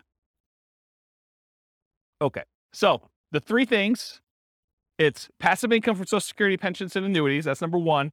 Any net cash flow from rentals. And number three, your yearly safe withdrawal rate multiplied by the amount you have invested in stocks, bonds, mutual funds, things like that. The sum of all three of those, if the money coming out from your cash flow, your passive income, and that safe withdrawal rate, if that exceeds the amount you need in order to live, then you are technically financially independent mathematically. Does that make sense? So in order to see if somebody qualifies for this, we're going to use any Social Security they have. So if they go late enough where they're old enough then to have Social Security, that will count for us. Okay. And I did a calculation based on their Social Security, and I think I started them at age 21, try to give them a really long runway. with this, okay? Any net cash flow from rentals. So if they're buying rentals in these scenarios, then the cash flow they have from the rentals after all their expenses counts. And then any money that they have in their bank account that's not being used for down payments or whatever, we're using a 4% safe withdrawal rate for that, and that counts as well. So the three of these things will count to determine whether or not they've achieved financial independence. And I'll tell you what month they achieved that minimum target monthly income in retirement to be financially independent. Does that make sense? Did I confuse anyone? All right, cool. All right, so all of these assumptions are changeable if you just copy the scenario to your account. They're married. They're both 21 years old. They've recently graduated from college, and they're working in a technology department of a large healthcare business. Might sound familiar to someone in this room. They have a total of $10,000 saved up. Okay, so they're not starting from zero. They've got 10K. They earn $72,000 a year combined. So $36,000 each. Does anyone have a problem with that number? Do they think it's too low? It's probably low. I'm looking at someone who works in that field. Yeah, it's very low. Okay. So I'm trying to be conservative though, right? Like if I come in here and I use, everyone makes $200,000 a year, people are like, whoa, James, no one makes $200,000 a year. So I get it from either way. So here's how I worked it out though. I said, okay, look, McDonald's is hiring at like $16 an hour for us, right? I mean, I think Qdoba, the burrito place I go to, they have signs on their door. They're hiring like entry level at 15. I was like, 18 seems like a relatively low bar, right? Maybe I'm wrong. Maybe it just seems like crazy, but it doesn't seem that far off. And that's $18 an hour, working 2,000 hours a year, $36,000 a year each is how I got there. Or you could say, look, if they're really as motivated to achieve financial independence as you say they are, then 2,000 hours a year is like part-time work, in my opinion. I mean, there's other people they're going to be offended by that, right? I'm going to get hate mail, like, I can't work more than $2,000 a year. I mean, 2,000 hours, that's like the first 6 months of the year for me. I mean, I know there's some business owners in here that they're like, yeah, 2,000 hours. Yeah, that's easy, right? But I'm going to get hate mail, I'm sure. But I use 2,000 times $18 an hour to get $36,000 a year for each one. I think that's a reasonable number for a lot of folks. And so I'll try to use these same assumptions across all the different strategies to compare them. So you'll be able to see more of as close to an apples to apples comparison as you can be, knowing that you're comparing different things. Okay. This may be hard for you guys to believe. They're saving $1,000 a month before they buy any houses. Okay. So between the two of them, they're saving $12,000 a year on a $72,000 income. That's pretty aggressive, but they're motivated to achieve financial independence. In fact, I say that they're obsessed about achieving financial independence so they can retire early. They want to fire. They want to find their best path to financial independence together. They're both taking Social Security at age 67. That's what I modeled it at. And Social Security was estimated based on them working until the full age of 67. You guys all know that if you stop working earlier than 67, your amount of benefits actually goes down for Social Security though, right? You guys know that, right? Like if you don't put in enough, then you don't get the whole thing. It goes down. Okay. So I've assumed though, incorrectly, that they've worked till 67. So if they get to the point where Social Security kicked in and it matters to them, that will be a factor. But if it's before that, it really doesn't matter anyway, because they've then achieved financial independence without Social Security. Okay. Any questions on the changeable assumptions? Because you can go in and change these. You're like, hey, look, 72,000 a year is crazy, James. I don't know where you got the number from. Nothing? Okay. This is the worksheet you have, the loan types. I'm just pointing out that when they do the 15% down loan, I'm using 6.75%. That's what I got yesterday when I called my lender as the interest rate for a 15% down loan. And in order to do that, they had to pay 2 points to get that loan. They wouldn't give us a par rate. They wouldn't give us a rate where you didn't have to pay any points. Okay. And if you're doing 20% down at 6.625, there's 2 points for that as well, but there's no PMI. And then if you put 25% down at 6.5%, that's par. There's no points required in order to get that rate, and there's no PMI on that one. Okay, so that's the interest rates I'm going to use. If they were, when we cover Nomad next week, we'll be looking at these conventional loans, and you'll see the interest rates for those, what they are. For example, putting 5% down is 5.5% versus 6.75 or 6.625 or 6.5. This is why putting only 5% down starts to look attractive, is the interest rate's so much better. We'll cover that. We do Nomad. Any questions on this before I go on next slide? Okay, cool. More changeable assumptions. I modeled this out for 60 years. So if for some reason they don't achieve financial independence, it's possible they achieve it after 60 years. Okay, so 720 months, 60 years. So they'll be 81 at the end of this modeling. Based on their income, I think I looked it up. It should be about a 17.85% effective income tax rate. That's what I've estimated it to be. I'm assuming a 3% inflation rate over a very long period of time, guys. 3% is reasonable. I know we've seen crazy numbers recently, but look out long time in history. 3% seems right about there. 5.5% mortgage interest rate for the owner occupant, but they're not doing owner occupants except in some examples here, but they're doing the investor rates, which are listed on your spreadsheet. They have a 4% safe withdrawal rate number. They have $5,000 minimum target monthly income in retirement. So they're trying to get to the point where they have $5,000 a month in passive income from those three sources in order to be considered financially independent. And I do adjust for inflation. So it's $5,000 today, but in the future, it may be $7,000 or $8,000 or $9,000, depending on what time it is. Okay. And why did I pick $5,000 when they're making $6,000 a month? Because they're saving $1,000. So I want them to be at the same level of lifestyle, not at the same income. So they're not saving $1,000 anymore. They're only saving nothing because they've already achieved financial independence. So we're trying to get them to the point where they replace their standard of living, what they're actually living on. And I've also said, hey, look, when do they get to the point where they can live a $10,000 a month lifestyle, which I don't even think I showed you numbers for that today, but I do run that math and show you when they're earning twice as much. Okay. Any questions on these changeable assumptions? You can change all these too. Okay. So for the property, what kind of property are they buying? So here's the assumptions for the property. It's going to be a $375,000 property value, and it goes up at a rate of 3% per year. So it's keeping pace with inflation. It's not going up faster than inflation. It's not going up slower than inflation. It's pretty neutral. We're going to do 3 different down payment scenarios. So I'm going to do a 15% down, a 20% down, a 25% down one, and I'll show you the results from each. With the 15% down, there's PMI. I told you that. 1% of the purchase price in closing costs when they purchase. So they're going to have some fees for getting the loan. In addition to that, for the 15% down and the 20% down loans, there are 2 additional points in order to get the loan. You have to wait. Is that something that's common? What's that? The 15% down? There's a 15% down non-owner occupant program. No, but points. Is that common? No, it was unusual because we couldn't get them to quote us something at par rate. So they're saying, look, we're not even going to offer that. If you want to get this rate, you got to pay at least 2 points in order to get it. So it's just a kind of condition of our normal market right now. And you may be able to go to another lender where they'll say, it's not 6.75 or whatever it is. It's 7%, but it's par. They may come back and say that to you.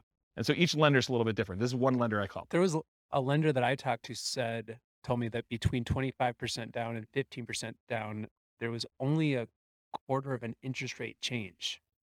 Yeah, it definitely is in that range. Okay. Sometimes it's more than that. Sometimes it's less. Okay. And then also, is there an equation to figure out upfront PMI? Like no. There's a whole 2-hour class on PMI, and I go over all the factors, and it's a calculation for them. And there's a lot of different variables in it, including how many people are on the loan, your credit score, price of the property. There's a whole bunch of factors. Yep. All right, cool. No seller concessions. They couldn't get the seller to give them any money toward closing costs. Interest rates, I already talked what those are. 6.75 for the 15% down, 6.625 for the 20, 6.5 for the 25% down, and the 15% has PMI. Doing 30-year loans, 360-month loan term. We assume $2,600 per month in rent, but rent increases at a rate of 3% per year. So rent is also keeping pace with inflation. It's not going up faster than inflation. It's not going up slower than inflation. So property price and rents are going up at the same rate. 3% of the monthly income is assumed for vacancy. So we're assuming that they're doing a really good job with property management and that they are starting, 60 to 90 days ahead of the property becoming vacant to make sure that they have minimal vacancy on their property. 10% of the monthly income is assumed to be maintenance. I'm assuming 0.75% of the value of the property each year is the property tax rate. So that's about $2,800 per year in property taxes at the start. And it changes as property values increase. So around here, that number doesn't seem to be that low, or it doesn't seem to be that crazy. In other markets, they're hearing that and they'll be like, yeah, per month is the rate for that. Or they may be like, whoa, that seems really, really high. So Tax rates vary considerably across the country. 0.4, and you can change this. 0.4% of the value of the property each year is the assumed property insurance rate. So based on a $375,000 property value, that's about $1,500 per year in insurance. And again, that changes as property values go up too, because insurance should cost you more as your property value is worth more to continue to insure that property. Because if it burns down, they got to replace it. So this is a residential property, and 15% of the purchase price is considered the value of the land. We use that when we're calculating the depreciation benefit. Any questions on the property assumptions? This is sort of I always feel like I'm like doing a magic trick and I'm showing you, look, there's nothing up my sleeve. Like I'm showing you all my assumptions so that you know exactly what is about to happen. Then when I show it to you, you can't be like, but what's the insurance rate for that? What's the taxes for that? How much income are they making? Because I'm answering all up front. That way you can't say to me later, but wait a minute. Okay. All right. So I wanted to show you a baseline of, hey, if they didn't do any real estate at all, if they just said, I'm going to invest $1,000, I'm going to save $1,000 a month, and I'm going to invest that in the stock market, I'm going to get 8% return in the stock market, how long does it take me to achieve financial independence if I only invest in stocks? And for this one, it's primarily that 4% safe withdrawal rate times the amount that they have invested in stocks, right? Because that's where the majority of their money is coming from. So in that case, it takes them 482 months, about 40 years. Someone who's saving $1,000 a month, that doesn't seem like it's that wrong, right? I mean, it takes you 40 years to save up for retirement. You're going to be like 61 years old at that time, and you'll have enough to be able to replace your income using a safe withdrawal rate by investing in stocks. Doesn't seem unreasonable. So that's how long it takes.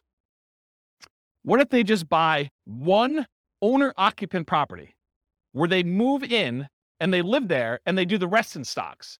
Does that impact things? Turns out it does. They can actually retire, be financially independent at 396 months if they buy one owner-occupant property and invest in stocks otherwise. So considerably faster. What is that, 86 months? What is that? How many years is that? 7 years? Okay. Now at this point, we've kind of taken it back. They have not opted to buy the owner-occupant property anymore. They're only going to buy rentals. They're going to continue to live in a rental themselves, and they're going to buy up to 10 20% down payment rentals. If they buy 10 20% down rentals, they live in a property that they're not buying a property to live in. They're just staying in the property that they're renting in and continue to pay whatever rent increases there are. It takes them 370 months buying 20% down rental properties in order to achieve financial independence this way. If they buy 10, 25% down rental properties, so they're putting more down, they're waiting longer in order to have the down payments, and they're delaying buying the properties, but when they buy them, they have slightly better cash flow because they put more down, they have a little bit better interest rate, they had to pay a little bit less in points, and they put more down, so they're borrowing less, so their monthly payment is lower. So they have the benefits of additional cash flow. That means that they can actually achieve financial independence in 346 months if they do it that way. Just something else to point out too. When you do the 20% down loan, and there's 2 points in order to get that loan, isn't that sort of like a 22% down loan? That's closer to that 25% down than you might have thought, right? Because it's not 20% down now, it's 20% plus 2 points. So it's really a 22% down loan in order to get that loan. Where the 25, you have no points. So it's really 22 compared to 25. So it's closer than you'd think. Right? You have a microphone? I guess it'd be on the amount that you're taking out the loan, 25% on purchase price, but that's right. It's a cost for one of them, and the other one you're actually getting even more benefit by putting more down. Right. So it might be 2%.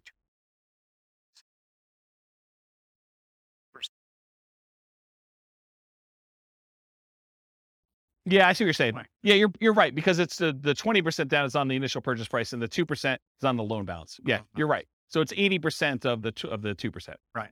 So 1.6. Putting there, but yeah, no, you're right. That's a good point. Okay, note to self: Steve not invited to next meeting. No, he's all good.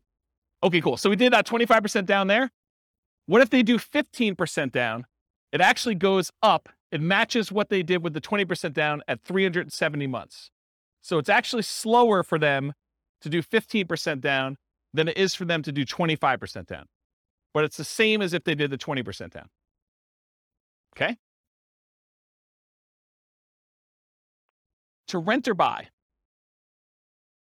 So right now, this couple is living in a place that costs $1,800 a month. Remember, the rent on the property that they're buying is $2,600 a month. So they're living in a lower quality house or getting an amazing deal from somebody. But if they were to buy the property, their expenses would increase quite a bit. In fact, it would go about $600 a month higher in their cost to buy that property. So instead of saving $1,000 a month, if they keep renting where they are, they would only be saving $420 a month when they buy a property to live in. So by buying a property to live in, yeah, they have a little bit higher standard of living, a little bit nicer house that they're living in, but they're also saving considerably less, which is going to impact their speed at which they can acquire properties. So should they rent or buy? Well, what if they owner occupy, buy one property to live in, then they start doing their 20% down payment rentals? Well, if they do that, it takes them 394 months to achieve financial independence. Before, if they didn't owner occupy, they were able to do it with 20% down rentals at 370 months. So it takes them 2 years longer if they decide to owner occupy and live in a little bit nicer property to achieve financial independence. What if they do 25% down? In that case, it takes the same exact amount of time, 394 months. That's if them buying a property to live in and then saving up to do 25% down payments to do that. What is going on at 394 months that they're both the same? We'll come back to that. And then finally, if they do 15% down, it's still 394 months. Why are they all the same? Does anyone know why they're all the same?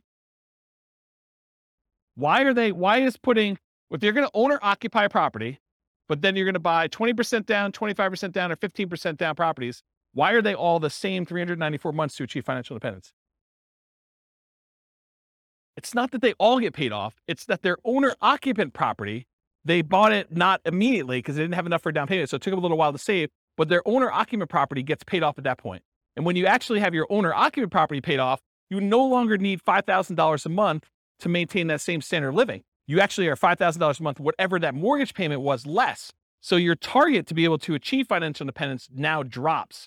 You no longer have to be able to afford that mortgage payment. You still need taxes and insurance, but not the principal and interest part. So that happens at month 394, because now they no longer have a principal and interest part of their mortgage payment. So the threshold for them to be qualified for financial independence is now lower. So they achieve it. That make sense? Okay. So why are they similar? Paying off your primary residence reduces the amount you need to qualify as financially independent. These are all right around when they pay off their primary mortgage, including the one where they bought one owner-occupant property and they had stocks, because that also lowers the threshold then too. Okay? Any questions on this? Sweet. So changeable short-term rental assumptions. And I talked a little bit about this. Rents are going to be higher, but fees and expenses on rents will be significantly higher as well. Overall, I've assumed that the net after all the additional expenses will be 25% higher. So in this case, instead of $2,600 a month, I'm assuming you're netting $3,150 per month in rent. But I also added some more to maintenance. My thinking was, hey, look, if you've got a property and you've got a lot of turnover and people are living there and actively being in there, you're probably having a little bit more wear on a property than having a tenant living there for a year and having just regular turnover, or a year or more. Okay. So I assume that maintenance went from 10%, which is $260 a month, because it's 10% of the $2,600, bless you, or 20% of the $3,150, which is $630 per month. So now this has increased quite a bit. And so when you have both a 25% increase, but then this is increased by whatever that is, almost $400, it means a very modest increase in cash flow. So here's cash flow at year 10. When you had it with the short-term rentals, you're doing about $220. I'm sorry, you're doing $467 a month with a short-term rental and $220 a month if you were just doing the long-term rental. So you're still doing more cash flow, but it's not quite as significant as you might have thought. And I may be completely underplaying this, where you may say, but James, I'm really doing twice as much in rent, and my maintenance is closer to 20%, or maybe it's 25 or whatever it is, but doing twice as much in rent, my number is going to be much, much better. Yeah, that's why all these assumptions are changeable. Go load it up and change the assumption and rerun it and see what your number is. But based on this, I wanted to show you what the impact of achieving financial independence is, even with just this modest increase. Okay? So now doing the short-term rental with 20% down, they achieve financial independence in month 298. It's significantly shorter than all the other options we've considered so far. So getting that extra rent matters. And then 25% down, it's 285 months, which is even shorter. And putting 15% down, it actually is the same as if you bought 20% down rentals. Okay? So it does increase it. The best one is doing 25% down for short-term rentals. And then what if you owner occupy and then do short-term rentals? Those are all right here. Buy one owner occupant, then short-term rental, 20%, 25 and 15%. So it bumps it back up to 346 months for the 20%, 334 months for the 25% down, and 345 months for the 15% down. So it's sort of what you'd expect. Any questions on that? That's it. I will stick around for questions. I got applause, right? Any questions on any of that? Overwhelming? Micro? See. Yeah, I don't know how many people will care about this question or the answer to it. It was sort of related to PMI. Do lenders care the source of your down payment? For example, if you're actually using HELOCs, not cash, is a lender going to care ahead of time, what the interest rate on your HELOC is? Are they going to try to pre-compute, these monthly payments on your HELOCs? Or are they just going to say, 25% is 25%. I don't care if it's cash or, whatever. Yeah. So that's a really good question. I'll answer a couple parts of it and then tell you definitely talk to your lender to find out. Okay. And if you're concerned that you don't want to, muddy the waters with the lender you're actually using, call a different lender and get a generic answer to the question, and then call your lender to verify. But here's how I would think about this. I think the lender is going to definitely take into account the payment you would have on your HELOC to qualify you from a debt to income perspective. So that will definitely be a factor for qualifying for a loan. However, I don't think that they would have a problem with you using the HELOC as the source of your down payments to do that. But it's possible that these loan programs can change and that they might, raise an eye at it as things change. But my understanding is that you can use HELOCs for down payments, but they do take into account the payment you would have on your HELOC to qualify for your DTI calculation. And they may even do more severe than what you might imagine. They may say, because you have the capability of borrowing up to this amount, we are going to use the max. So they might even do something like that. But talk to your lender to find out for sure. Was that all the parts of the questions? Okay. Yeah. Yeah, because I know people do cash out refinances and then they use the money in order to buy properties as well. So I would think the HELOC would act very similarly to that. But they do, in general, they do care where you get your down payment from. If money just suddenly shows up in your account, they're going to want you to source it. They're going to want you to tell you where you got it from. I sold my Dogecoin or whatever it is. Right, exactly. So they're going to want to know. And then you may need to produce documentation on such things, which, this is part of the challenge with a lot of these crypto things, right? It's like, unless you have a really crypto-friendly bank, might get tricky. Any other questions? Oh. Can you go back to the slide that shows I'm just curious about the 15% versus 20% versus 25%. What are these? Yeah, not the short. Yeah, not the short-term rental. Not short-term. Yeah, I think you're on the right one. I think these are the non-short-term rental. I'm just curious. Oh, these are the owner-occupant ones. Oh, they have both of them on there, but. Yeah. So what are the variables that you think make a difference between the 15, the 20, and the 25? Like, why are these the same, or why are these different? Why is the 25% better than the 15? Is that two reasons? PMI? Yeah, well, PMI, I think it's going to be a factor, but it's really the two reasons I talked about. The interest rate's much better on the 25%. You're going from, what's it on the sheet? Is it 6.75? 6.75 Yeah. versus 6.5, right? Correct. Yeah, so that's one reason. So that compounds over this time period, whatever it is, and multiple properties. So like it cascades. You're not just talking about one property with that 25% difference. You're talking about 10 properties eventually with that difference later on. And so it cascades. It gets worse and worse and worse, or better and better and better, depending on which way you're looking at it. So the interest rate is the difference. And when you do 15% down, you're borrowing more. And so your cash flow is much worse than if you put 25% down because you're borrowing less. You're putting more down. The amount you're borrowing is also down, and the interest rate is better. And so that does make a huge difference in cash flow. And you think does that cash flow make up for the fact that you're putting less down so you have more cash to buy your next property with a 50% down? You don't have more cash. They're buying properties as soon as they get to the point where they have enough down payment and reserves.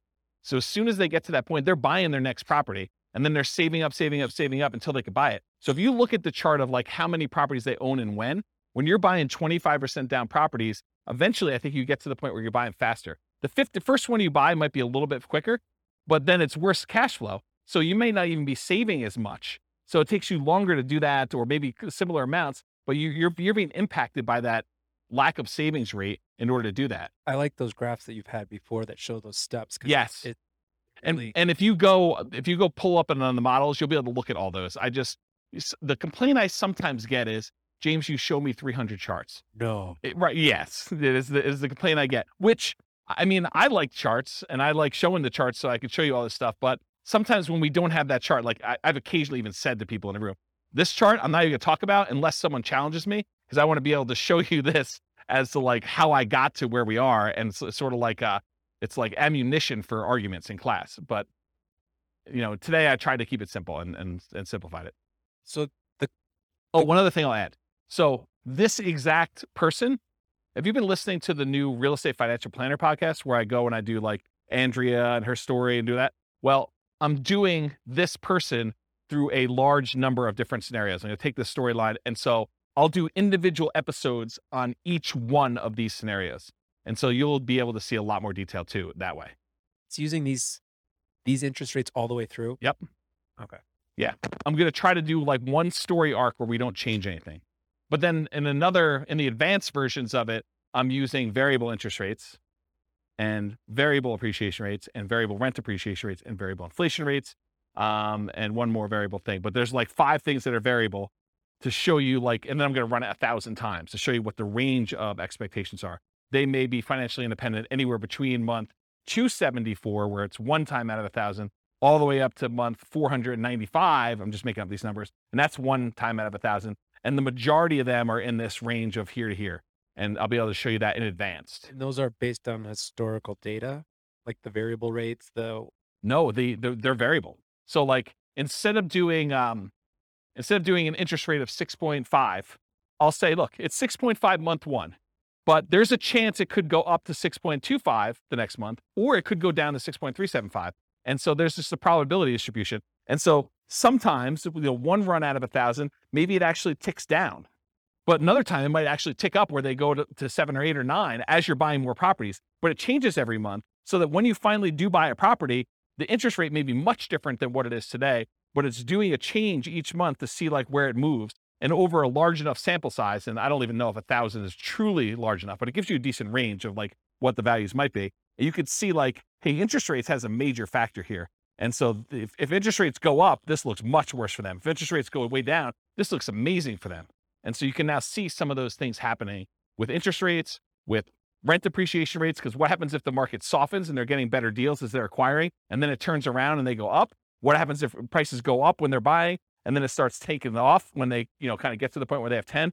All of those things can happen in those runs as well. And it combines with rent appreciation and price appreciation and interest rates and inflation rate. And the stock market rate of return is also random. So those are the 5. Does that help? I'm just picturing in my mind, like, what if at year 7 interest rates go down and you refinance? And like, how would that, that's what's awesome about my software, is that I could say, if interest rates drop below a certain thing, refinance and ratchet it down. And then how does that improve? That could be part of the algorithm for doing the testing. That would be that'd be really interesting to see like how 15 and 25 changes, and if 15 shoots farther ahead based on a 5-year refinance to the same interest rate or something. This is literally why I wrote that software, because I had those same questions, right? About my own personal stuff. I'm like, look, I'm on this plan. What happens if? And then my mind just goes crazy. What happens if stock market tanks? What happens if there's a real estate market correction again? What happens if prices go out of control up, or prices kind of stabilize, or prices go down and I'm able to acquire more properties? Like, what do all these differences mean to me? And how does it impact my ability to be resilient in retirement? Or, during my acquisition phase of kind of getting to that point, like, what happens there? This is literally why I wrote all this stuff. But those are the types of questions. Yeah. So that's it. Okay, cool. That's it. All I got for you guys. Thanks. Stick around for questions. That's all I got for you.